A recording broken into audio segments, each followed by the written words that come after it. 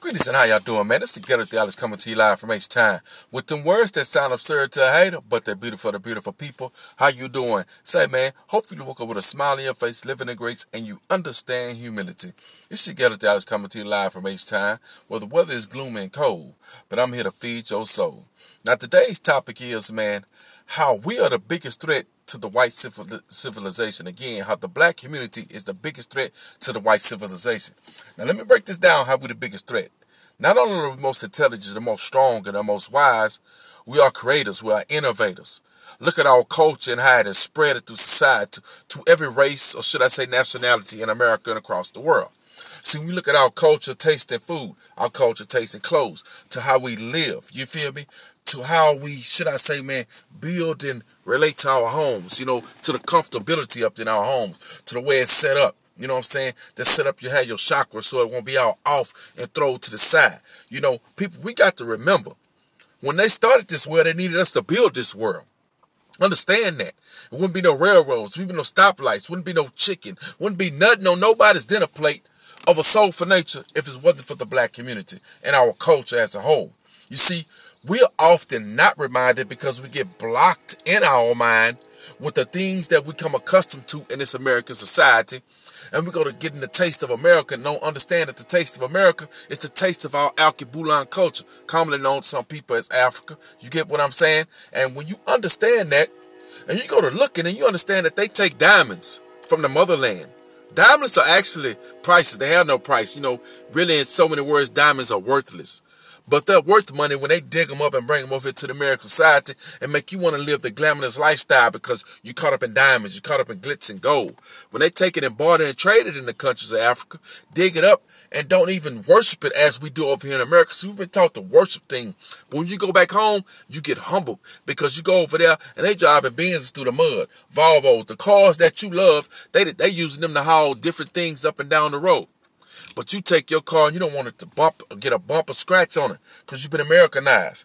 Get back to yourself and understand who brought this to this country. Understand that we must revolutionize ourselves to the point to where we are focused on building our communities and our structure as a whole.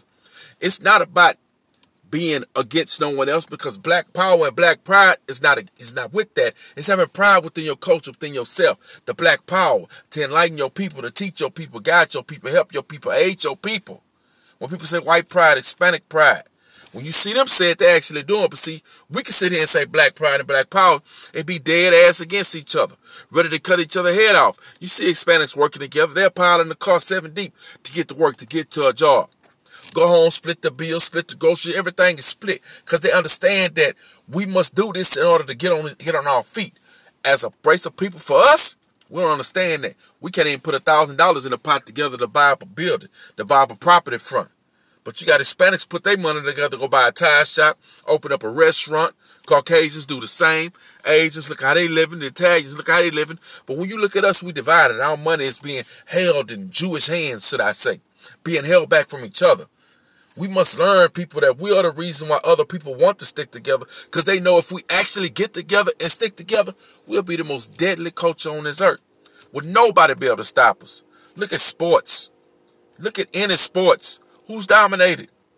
Look at cooking. Look at dancing. I mean, come on, man.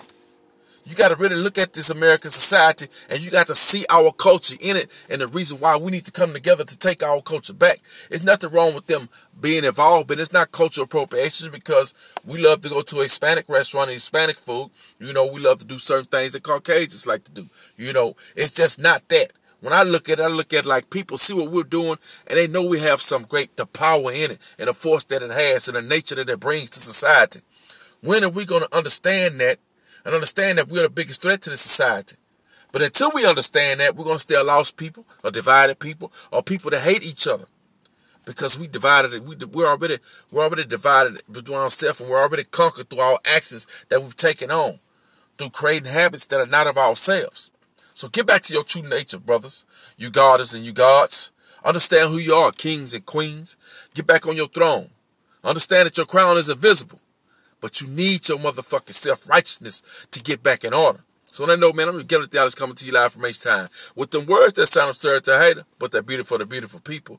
Unity starts with us. Peace.